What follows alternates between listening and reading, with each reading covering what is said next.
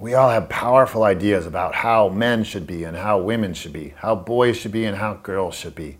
And it causes us to raise our kids in very limited ways. Our kids can obviously become anything they want in their lives. While girls are often told they can't become politicians, boys are often told they can't become dancers. But the reality is, of course, they can become all these things. But if our ideas about what our kids can and can't be are unaware to ourselves, then we're going to perpetuate them into our kids and stop our kids from being able to live the life they want to live. The first thing to do is for us to look at our own sexism. We are all sexist because we all have ideas about how different sexes should be. If we aren't conscious of these ideas, then these ideas end up getting perpetuated in our kids. If we can at least come to own that, oh yeah, I have this idea that men are better at this and women are better at that, then we can come to realize that maybe we're imparting that idea onto our kids unconsciously, and we can watch how we're doing this. It is especially important if we have ideas about how girls should look or how boys should act. Notice these things because they really impact our kids. If we have an idea that a girl needs to look skinny or beautiful in a certain way, then she's likely to go through life with a lot more insecurity and a lot more self-doubt. She gets this from us, particularly as fathers.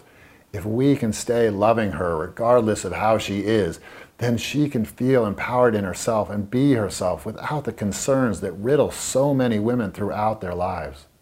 The second really important thing that you can do, particularly as a father, is to notice the sexism around you. And if you're with your kids, particularly your girls, and you notice a TV ad that's selling potato chips but using women clad in bikinis, point out how ridiculous that is. Point out how strange that is that they need to use a woman and that most likely she was changed using computer software to make her look even skinnier.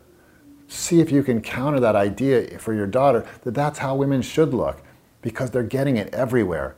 Notice the messages they get and be a stand for how ridiculous it is that companies use women's bodies to sell their products. And increasingly this is true for men, obviously, as our bodies are more and more used in a very particular way to sell products.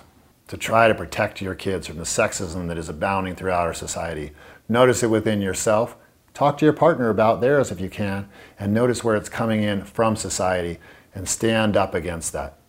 Thank you for joining me for another episode of Full Frontal Fatherhood. I'd love to hear your ideas on how you handle these tough situations. Please join the conversation below, and I'll see you next time for another episode of Full Frontal Fatherhood. Take care.